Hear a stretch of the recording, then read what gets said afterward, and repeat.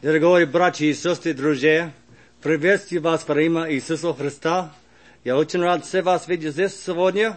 Я тоже рад знаю Бог здесь. I just said, dear brothers and sisters, loved ones, friends, we greet you in the name of Jesus. We're glad to see you all here. And we're especially glad to know that God is here. And I believe today that God is here. If I didn't believe that, I wouldn't be here myself. And so today we are here to magnify God, magnify Jesus. And there's so much that God wants to share with us, and we want to be open to Him. I'm a human being just like yourself. I get a little scared when I first come up here, and I need to get myself loose and get myself free of that, because I can only speak as God gives me what to speak. And I told Brother Dale this morning, I said, Dale, while you were preaching, I said, I really got spoke to. And I said, I thought in my heart, oh, if I could only preach like Brother Dale. And then I got to thinking, I said, it's good that Dale preached. It's good to preach what he did, because it shows me what I am. And to know what I am, and yet to know that there's one who would like to give a message, I believe is where we need to be, is that God can give the message, that we don't give the message, but God gives the message. And so today our message is being boiled into the family of God, boiled of the Spirit. It is one of the concerns I have, and one of the deep concerns I have in my heart is because of some of the things I've seen in the past. It's been very much of a struggle to me in times after I became a Christian. And I knew that when I came to Jesus, that it was giving my all to Him in order to be born into His family. And I looked around and I saw people in the church. And I wondered how can they come to church? And how can they live the way they do when they've come into contact with Jesus? And they saw themselves lost and going to hell. And they come and they found Jesus and saw the wonderful blood that was shed on Calvary and saw that He would deliver them from sin and hell. How could they be the same anymore? It is a burden on my heart. I said, how can people be the same and go on and live the way they do? And then I said, what's the answer to this? In different times through my life, God has spoke to my heart and He showed me a little bit why this is. In the last 8 years, I've been over in Ukraine, about 8 years I've been there, and God has given me some rich blessings through that time of being in Ukraine. Before I went to Ukraine, as a young boy, after I became born again, when Jesus came to my heart, I wanted to tell the world about Jesus. And I would talk to people as a young boy. And I remember some of the old hard-hearted sinners on the job out in construction. And they'd look at me and I could see tears run down their face when I talked to them about Jesus. I suppose they wondered, how can it be that a young boy like that could speak about Jesus? And I think they realized that there was something took place in my life. And I want to tell you something today. When Jesus comes to your heart, it'll make a difference. And I was a young boy. I was a kind of boy that people thought I couldn't talk. I would go hide in the corner. But when I came to Jesus and I found Him, that my life changed. Then people said, is this the same person? And the reason being was, Jesus came into my heart. What should I say today? Let's turn to Ephesians, the 2nd chapter, for basis for our message.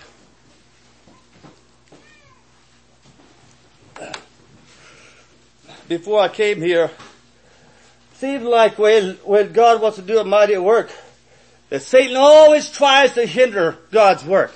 And I've had a number of revival meetings, evangelistic meetings over the U.S. and different places in other parts of the world. And it seemed like when God wants to do a mighty work, Satan tries so hard to disturb it or keep it from happening. But almost every time that he does that, the thing that he tried to do to try to keep revival from taking place actually was a stepping stone and was a help to what God wanted to do. Now you look at the cross and you can think about the cross. That's exactly what took place. Satan thought that by crucifying Jesus that he destroyed the work of Jesus. But instead of that, there was a wonderful thing took place that all of us could have the privilege of being invited into the family of God. That our sins can be taken away. We can be delivered from that awful place like hell. Before I came, about a week ago, I was feeling really good. My health had been in decline for some time, and the doctor said I had a serious situation in my body, and I prayed about it. I believe God brought healing to my body. I was doing very well, but here just about a week ago, I've known this I was going to come here. Just about a week ago, I got a real bad case of the chest flu. And it was so bad that I didn't know if I could even come and speak here. And I said, God, unless that you heal me, unless that you give me a voice, unless you intervene, I cannot speak. And so today, praise God, He's given me the ability to speak. And even, I was down there in the building down there, and I need to go down there and cough a while to get this tightness out of my chest. I couldn't hardly breathe. And Brother Dale come and he wanted to help me. And I said, Dale, just let me go. I said, just let me cough. I said, I just want to get away from nobody hear me, and just cough it out and get free of it. And then I'll be able to preach. And he said, that's fine. So if that's what you need to do, and I just wanted to help you. But, I say today that we need to understand and realize our weakness. And when we do that, God is ready to show His mighty power. He wants to show it to us. So I'd like to read from Ephesians, the 2nd chapter. And you hath He quickened who were dead in trespasses and sins, where in time past you walked. Ephesians 2 verse 1 and 2, wherein in time past ye walked according to the course of this world, according to the prince of the power of the air, the spirit that now worketh in the children of disobedience, among whom also ye all had our conversation in the time past in lust of the flesh, fulfilling the desires of the flesh and of the mind, and were by nature the children even of wrath, even as others. But God, who is rich in mercy, for His great love wherewith He loved us, even when we were dead in sins, hath quickened us together with Christ. By grace ye are saved, and hath raised us up together, and made us to sit together in heavenly places in Christ Jesus, that in the ages to come He might show the exceeding riches of His grace and His kindness toward us through Christ Jesus. For by grace are you saved through faith, and that not of yourself, it is the gift of God, not of works, lest any man should boast. For we are His workmanship, created in Christ Jesus unto good works, which God hath before ordained that we should walk in them. Wherefore remember that ye being in time past Gentiles in the flesh, who are called uncircumcision by that which is called circumcision in the flesh made by hands, that at that time ye were without Christ, being aliens from the commonwealth of Israel, and strangers from the covenant of promise, having no hope, without God in this world. And now in Christ Jesus, ye who sometimes were afar off, are made nigh by the blood of Christ. For He is our peace, who hath made both one, and hath broken down the middle wall of partition work between us, having abolished in His flesh the enmity, even the law of commandment contained in ordinances, for to make in Himself of twain one new man, so making peace, and that He might reconcile both unto God in one body by the cross, having slain the enmity thereby, and came and preached peace to you which were afar off, and to them that were nigh. For through Him we both have access by one Spirit unto the Father. Now therefore ye are no more strangers and foreigners, but fellow citizens with the saints and with the household of God, and are built upon the foundation of the apostles and prophets, Jesus Christ Himself being the chief cornerstone, in whom all the building fitly framed together groweth unto a holy temple in the Lord, in whom ye also are builded together for a habitation of God through the Spirit. Now here this chapter makes it very clear that we are built together. Those who have come to the place of repentance, we are built together for a habitation of God through the Spirit. And I went to Ukraine here 8 years ago. When I first went there, and there was a church started, there was a mission there, and there was a lot of people who had responded for salvation. I want to give you a few little stories to bring out some of the points that I think is kind of a springboard to what I'd like to say today. But going there was a number of people who responded, some older women there. And me and the other pastor that had come over there, he had done this not too long. We decided to go and speak to these people and find out, what is your experience? How did you come to the Lord? And so, this one lady, especially I remember her testimony, and she gave her testimony. I sat there and cried. She said, I heard about these people down here speaking some wonderful things. They say that down there talking about God, and they'll tell you how you can live and how you can get to heaven, and they'll make it clear to you how to find out or how to know. And she decided she's going to go down there. And said, so she went down there on a Sunday to find out what these Americans are teaching. So I went in there and I sit and I listened. And that day that preacher spoke about the plan of God. And she said, the plan of God. What is that? You know, she didn't hardly know about God, the plan of God. And she thought, surely it must be something complex and something real hard, something like the communists had developed, and some kind of way of doing things and working things around. And so she said, I sit there and I listen real close. What is the plan of God? That's God. What's His plan? She said, I sat there through all the service. She said, I never found out what the plan of God was. She said, so I thought, well, I went down there one Sunday to find out what the plan of God was. Well, now what am I going to do? Because I didn't, find out what these people are saying. I didn't find out what it was. So next Sunday, she said, I went down there and they talked about the plan of God, but I didn't find out what it was. And I should probably go back over there and find out what that plan was. And she said, I didn't really want to go, but something just said, you didn't find out yet. She said, I went down there. She said, I sit there. And she said, I listened all through service. She said, I listened as hard as I could. And she said, I listened close as I could. She said, but I didn't find out what the plan of God was. She said, I went home. I was so upset. Oh, I wanted to know so bad what the plan of God was. What was the plan of God? And so she said, so the next Sunday came and she thought, well, anyway, this is the last time. I didn't find out what, so I ain't going anymore. Next Sunday comes, she said, and I went anyway. She said, I just got so uneasy. I had to know what that plan of God was. She said, I went a third Sunday. I didn't find out again. And she said, the next Sunday's fourth Sunday. She said, I was so upset by the fourth Sunday. She said, I'm just not going to go. I ain't going to go anymore. I only tend to go there one time. She said, but when it's almost time to go, she said, I couldn't hold myself. I had to go down there. She said, I went to that day. She said, that day! She said, the preacher spoke, and he spoke of the plan of salvation. She said, he made it clear and plain, one step at a time, exactly what needed to be done. She said, that day I found Jesus. She said, from that day to now, I am not the same. I've set my heart on heaven. I want to tell you something today. The thing that bothers me is, and I think a lot of people, they go to church Sunday after Sunday. They go and they listen. They fulfill their duty. They have their benches they sit on. They sit the same places. They listen just like they did every Sunday. But they never truly find out what the plan of God is.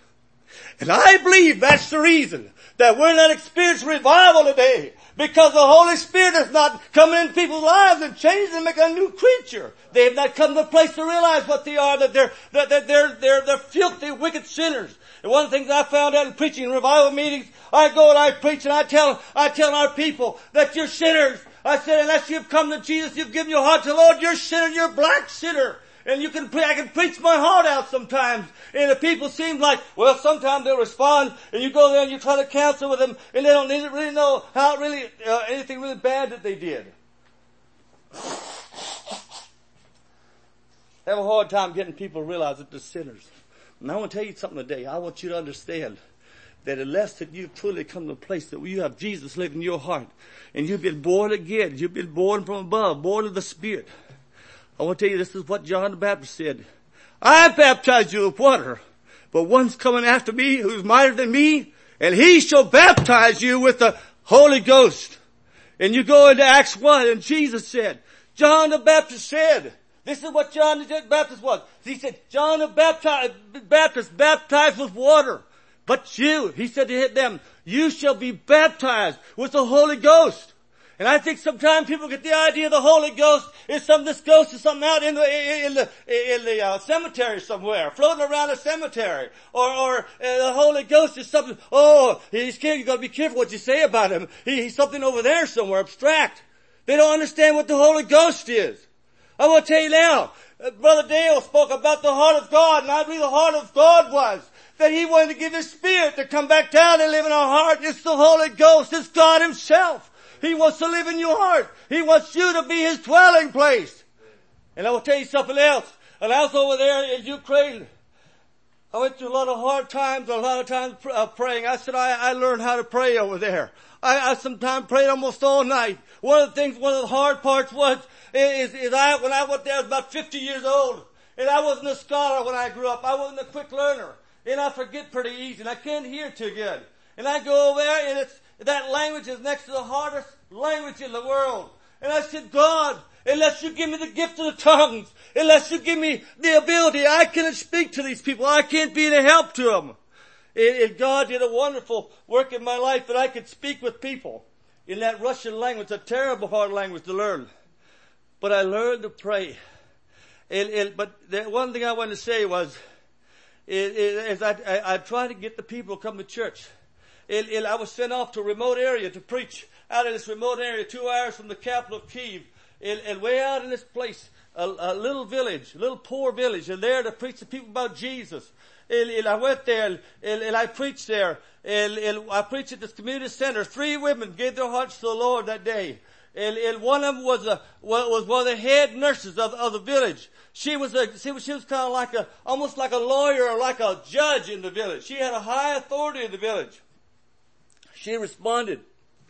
And so they said, our mission said, you need to start a mission there. And so they decided to send us out, our family out there. And we moved out in this place. People said, you're crazy.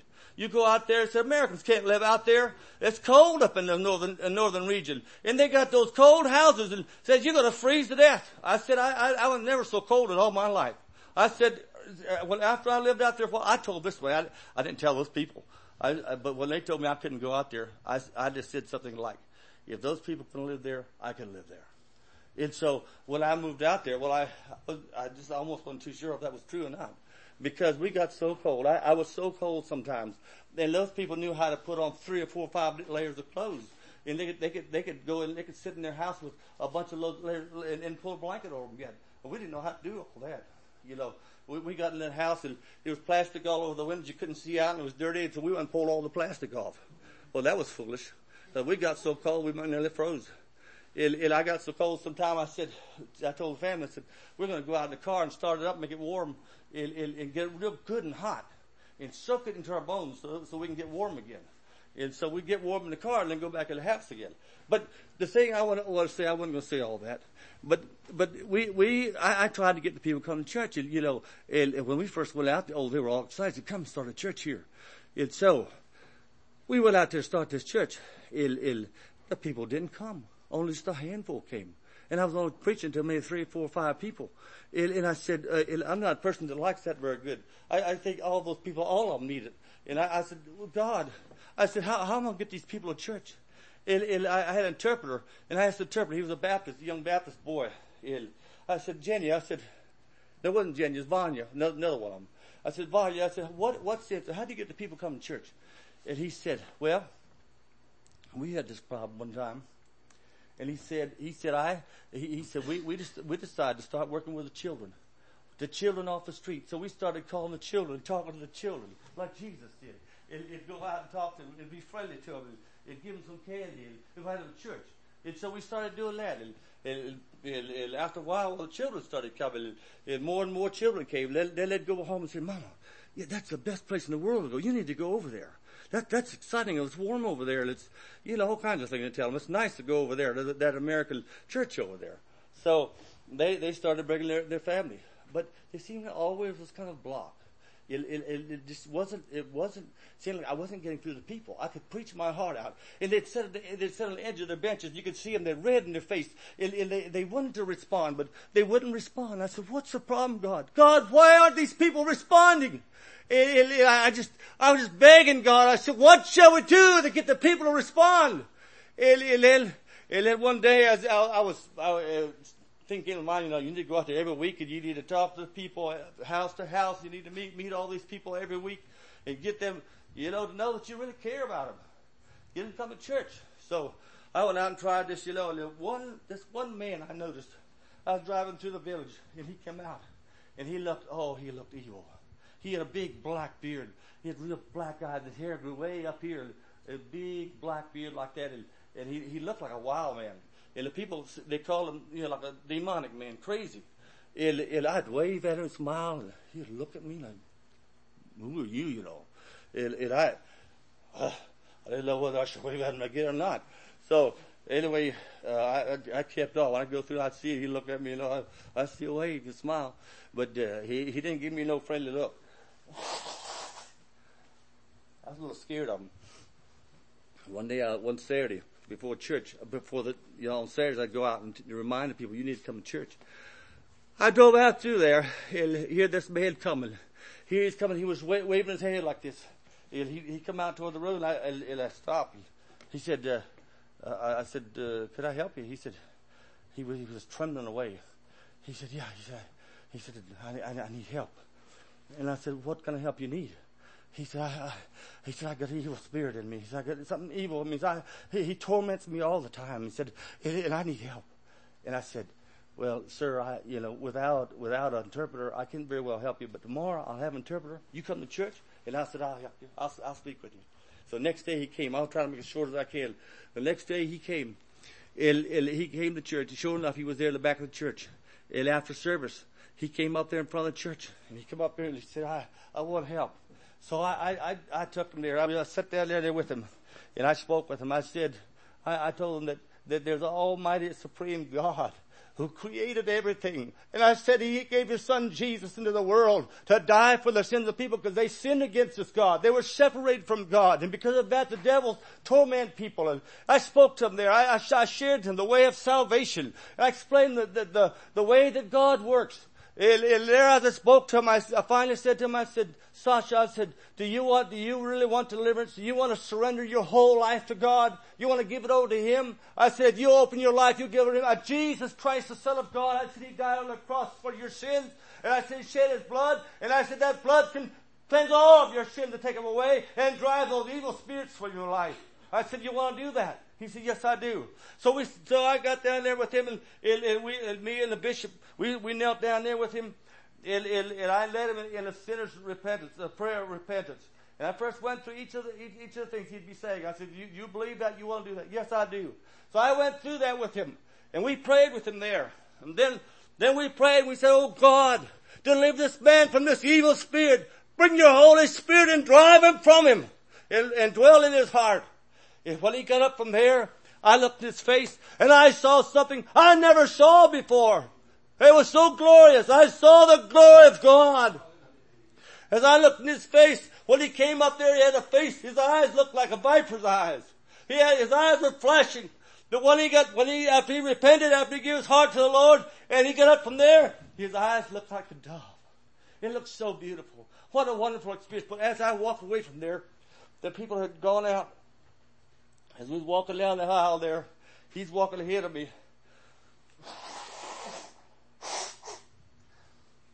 I had a visitor. And it's Satan himself. And he said, you didn't see anything. You didn't see a thing. And I got to think, maybe I didn't. Maybe it was just my imagination. And just about time, I just about to believe what he was saying, what the Satan was trying to tell me. My interpreter came and he bought me. He said, did you see his face? I said, I sure did. I sure did. Hallelujah. Praise God. I saw his face. And from that day to now, I remember that. Did you see his face? Yeah, I saw his face. Sure I did. He had the glory of God there. And I will tell you something so dramatic was that change that when he went back home, the people of that village were saying, did you hear what happened to Sasha? The crazy man. He's no more crazy anymore. He's perfectly sane. He's just like anybody else. He's just normal as can be. He don't smoke anymore. He don't drink anymore. He don't curse anymore. He's completely delivered. It happened up there at the American church up there. You know what happened? The next Sunday, that church was full. People just traveling in there. People would say, when we built, I can't tell you everything that happened. I'm just going to tell you just briefly, just as fast as I can. But we built a pretty big sized building. And someone come out and they said, I feel mighty sorry for Brother Lloyd here. Such a big building and nobody to be in there. But God knew about all that. And God knew how to fill it, and He filled it up. And people come there. But the bad part about it is this is the thing, I'm working up to a point, brothers and sisters. It's something I want to tell you, something very serious, very serious. People started to come. They come by the droves. As I was preaching, the people just sit there spellbound. And I'd say, you need to repent. You need to give your heart to the Lord Jesus. You need to surrender your all to Him. And I said, believe on the Lord Jesus Christ. He died on the cross for your sins. And I said, He'll wash all your sins away if you'll surrender your life to Him. And I said, you'll have a new life, a better life.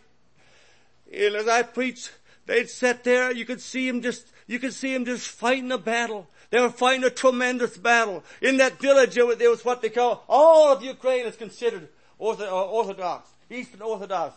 Regardless of what you did, you're still God's child, because under communism, they wanted to believe that. They baptized the babies. And so now you're a Christian, you never went to church, you don't even know who God is, you don't know anything about it, but you're God's. You belong to God. And so they said, the priest told them, you need to stay away from that church over there. That man's going to get you deceived. And he said, if you go up that church and you die, he said, I'm not going to bury you. You know what that meant? It meant if he didn't bury him and put that white piece of paper on their head, they're not going to have no entrance into heaven. So that scared them real bad. And the neighbor said to the other neighbor, you go over there and you go to that church and walk against your wonderful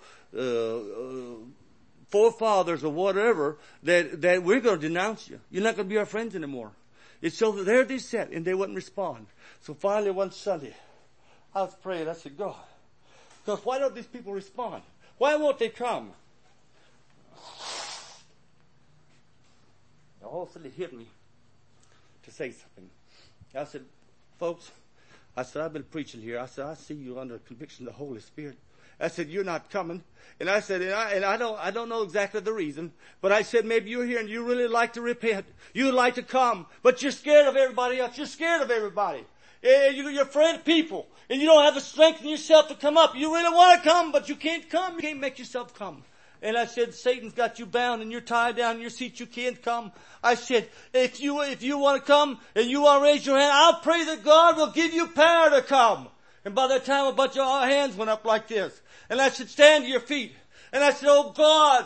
I said, God, you saw those hands reaching toward heaven. Oh Father, I said, give them strength to come to you.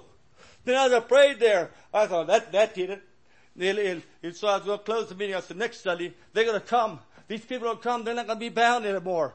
But no, what? They jumped in. They started coming. And I almost ran up there. There's a whole group of them up here. So I got there. I said, I began to speak to them. I began to tell them what it meant to be born again and what you need to do. And then there I prayed with them, a whole group of them here. Oh, I was really happy. Praise God. I was just on cloud nine. But the battle was just begun. And this is the point I'm getting at.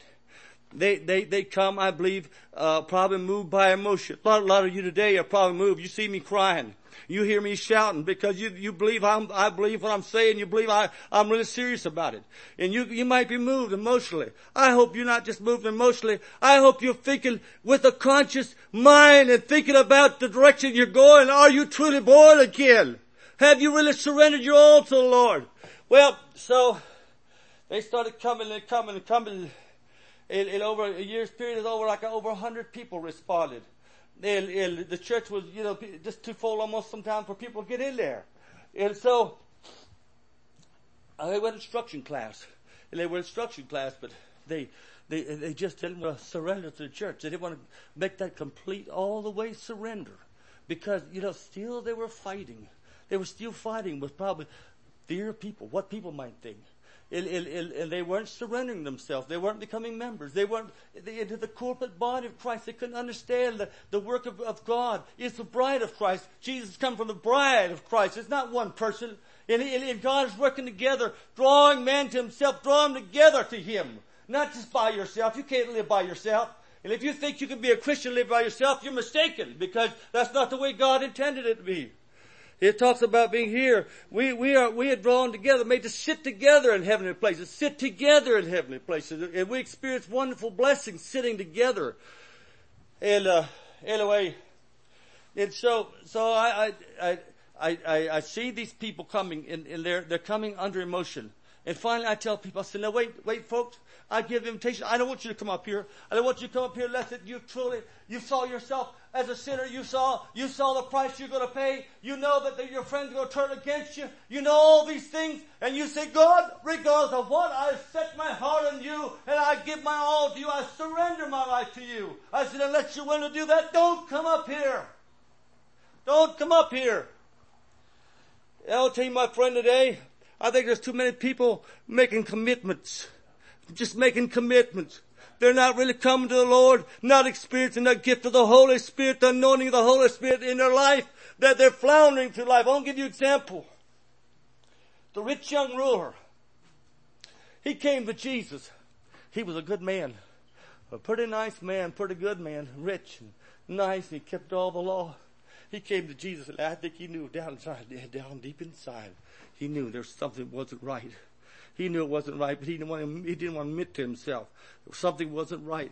He was floundering in his life. He was miserable. He wasn't happy. And he said, Jesus, what do I need to do? Jesus said, do you know the commandments?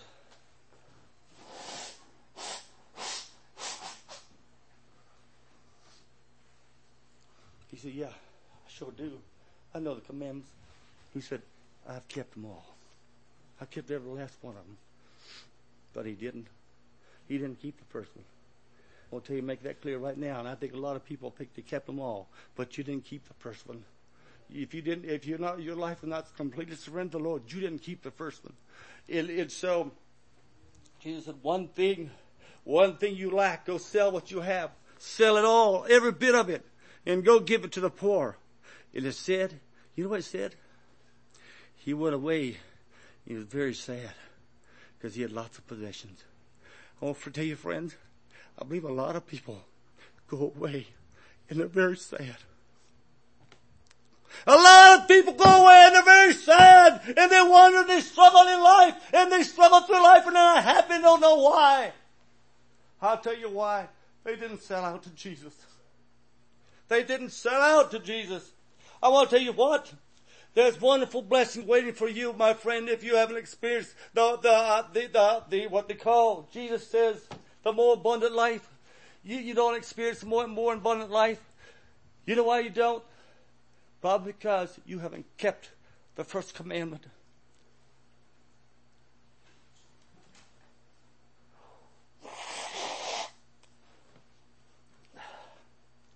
I'm sorry, I'm such an emotional person. Yeah, I hope you don't overlook that, but I'll tell you that from my heart, I want to tell you that I'm concerned about the direction of our people. What's so sad about it is the heart of God is that He wants to live in your heart. He wants to make His dwelling place there, but you won't let Him. That's the sad part. If you haven't. But if you have, praise the Lord. We come together in services. We come and the preacher preaches. He preaches wonderful messages of how we should live. We sit there and nod our heads. Do we? Are we really enthused about God? I'll tell you, I've struggled sometimes with that. Satan, he tries to make me lose my attention on what's right. But I think that if we love God and we seek after God, then I believe that we will be more involved in the church of Jesus Christ, in the work of His service, to go out and speak to other people and tell others about Jesus. When you know that you were lost and you realize, hey, I want to tell you something. When we're thinking about sin and about new birth, and why is it that people don't experience the work of the Spirit in their life? I believe because they don't understand the greater mysteries of God. And they're there to be understood. And I believe God would make you understand. He doesn't want to keep anything from you. God is not the one to blind your eyes. It's Satan the one who wants to blind your eyes. And so if you don't understand and you're not grasping the greater truths of God, I will tell you need a deeper walk with God. You need a deeper understanding of God. And I'll tell you how you can do it. It's a simple way. I've got good news for you. There's a nice way to do it. You start looking at your life. You say, God, search me. Look at my life. See what's wrong with me. Why don't I have the joy of the Lord in my heart? Why ain't I filled with your Spirit? And he'll start showing you, well, I don't love my brother like I should. That brother, well, he's such a bully. Or he's just hard to be around. It's not that I hate him, but I just don't like to be around him. But really in your heart you have a hate for him. You just don't want, you just can't understand the person. You can't abide him. Well, what do you do about it? He did something wrong to you. He did something you feel like you can't hardly forgive him. Hey, do you realize that you have mistreated God, or many times God tried to talk to you, you didn't even listen to him? You ignored him. You sinned against him. But yet God is forgiving. He's long-suffering. He gives a meeting like this right here to speak to your heart. God wants to speak to your heart. He wants to tell you it can be different. And what you say is, God, you need to acknowledge it. Say, God, I haven't been loving you like I should. Please, Lord, help me to love you more. And God will give you love, a godly love in your heart. He'll start filling you with love. And you'll start feeling the love of God working up in your heart, because that's what God does. That's his business. It's to give you love.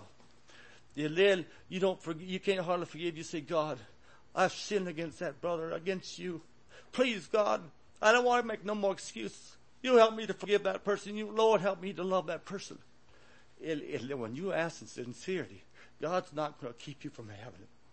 God's going to give you request if you ask sincerely. He says in James 5, he says, if any man lacks wisdom, let him ask of God, that giveth to all men liberally and upbraideth not. He doesn't keep it back from you.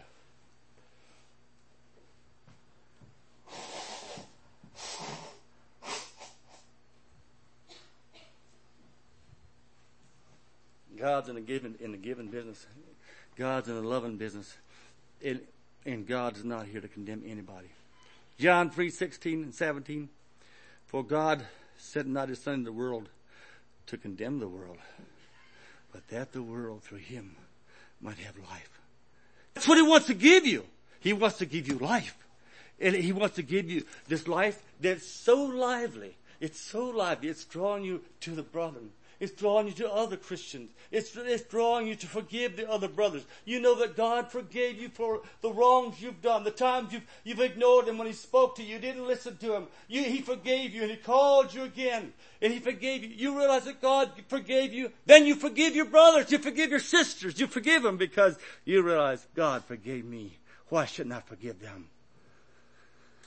I think a lot of things that happen in churches today, People are miserable. They come to church and they're not happy because they haven't come to God in sincerity and said, God, I've just plain been sinning. And I'm sick of it. I don't want to do it no more. I want to be yours, God. I want to be honest with you, God. Please, Lord, help me. Put your hands up your knees and say, God, here I stretch my hands to you. And he's waiting for you. He's waiting to give you. He's just wanting to give it to you. Forgiveness. What do we expect when we come and we receive this new life in Christ Jesus? I'm going to tell you something. I want to make it a little bit more clear about salvation today. I keep coming back to one point. Is this? Is that we need to understand what sin is. We need to understand that, and we need to have it clear in our mind. Adam and Eve, I will make it short and clear as I possibly can. Adam and Eve, when they took of the fruit that they took in the garden, they didn't slap God in the face. They didn't throw their fist up in front of God's face and say, God, we're not going to listen to you anymore. They didn't rebel the way we think rebellion is, but they rebelled against God. And it was a wicked, filthy, nasty sin. Because they became indifferent to God. They became indifferent to their Creator. And they began to look around at other things and started to lust after things that were against God. And the devil said, did God say you'll die if you take this fruit? And she said, yes, God said this. She knew exactly what God was saying. But he said, no, you're not going to die. And I will tell you, Satan is still the Satan. He's always been, he's alive, and he's well. I'm telling you right now. And I believe he's here right now today, and he wants to make you afraid to make a commitment to the Lord. He wants to make you afraid to say, I was wrong. He wants you to make you afraid to make that clear step out for Jesus. He don't want you to do that. And so he told him, you won't die, but the day you eat thereof, you shall become as gods, knowing good and evil. Well, he's a liar.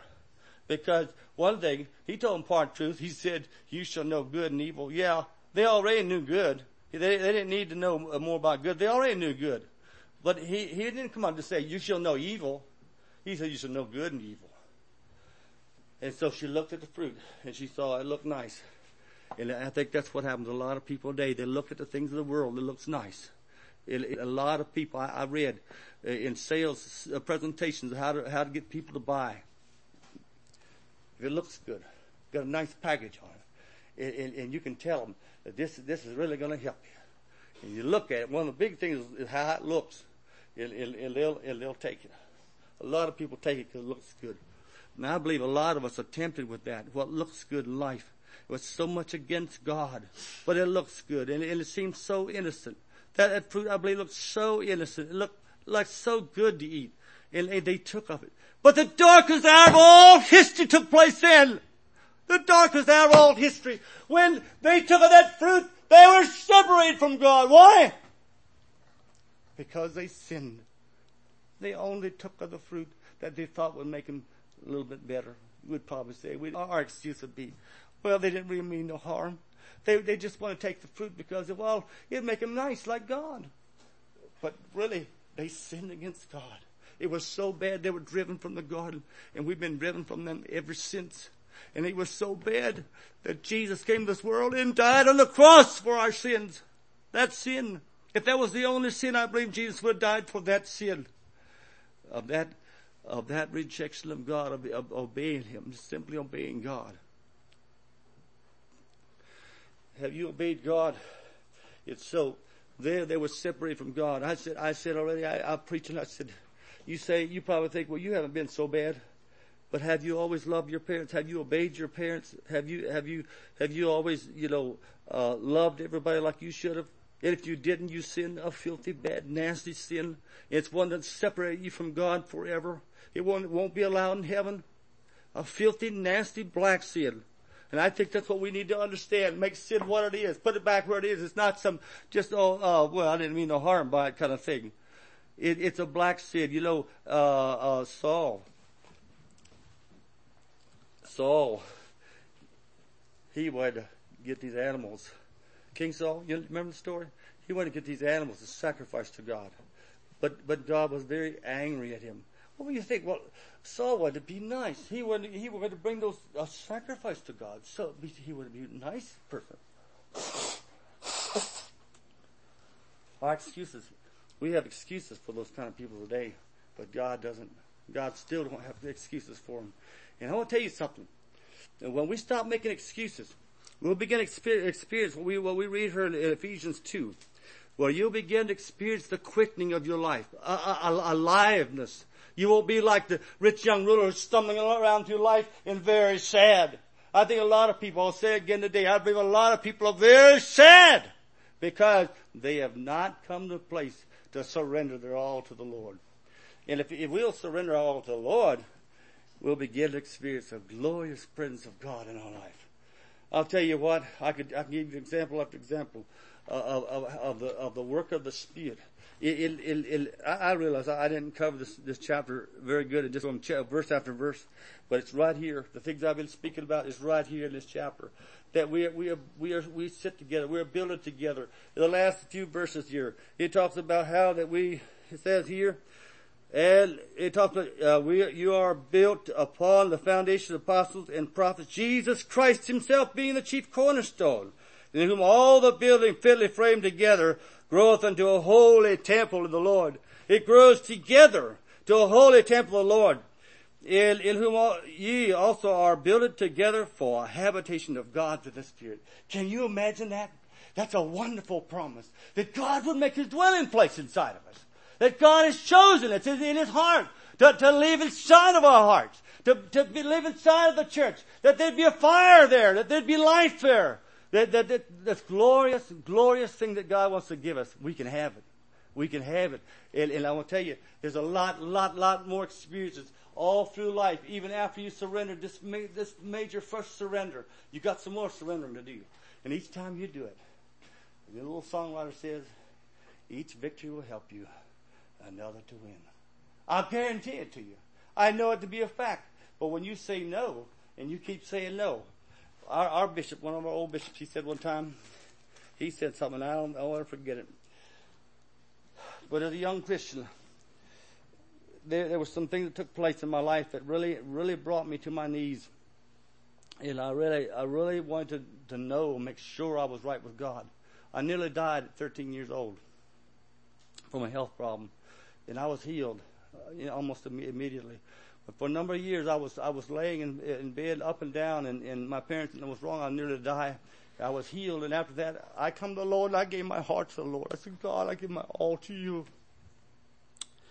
But after I gave my heart to the Lord, there were a lot of things that happened in my life, and I learned what one thing was I was concerned about being deceived and being lost. And how would I know? How would I know that I wasn't deceived and be lost in the day of judgment? How do you know that? And you probably ask that question yourself too. If you're really sincere, you say, how do I know? I'll tell you how you can know. You don't have to worry about it. But this bishop said, he said, the road to deception, listen closely, the road to deception is that one step you take against God is a step away from God to the road of deception. When you say no to God, when God has brought something to your attention in your life, and you say, and you know clearly what you should do, and you ignore it, you turn your back on it, you have made your step into deception, where you will think that you're okay. If you keep on that road, you'll find yourself on the day of judgment. He'll say, I never knew you. Depart from me, you doers of iniquity. And you could have lived so close, right? So close to the kingdom, this close to the kingdom. But that's not good enough. You need to be inside. All the way inside. And you can be there. But in order to be there, we need to have the Spirit of God so dwelling inside our heart that the witness is there, that we know we have the love for the brethren. It says they who are born again have a love for the brethren. They who are born again overcome the world. They who are born again, a number of things. They who are born again, those who are born from above, commits not sin. You can't keep on walking in sin and the old things you used to. When you become born again, your life changes. I guess time to close. Time is slipping away from us. But I'll tell you, brothers and sisters, God has so much more for us. And it's exciting. It's exciting, my friend. And Satan wants to make you think that if you give up and you sacrifice that thing that you didn't really want to do, then it's going to be so terrible. No, it won't. It won't either. It'll be so wonderful. You'll have such a wonderful, glorious experience in your heart. You'll say, why did I ever resist God? May the Lord bless you and pray for me.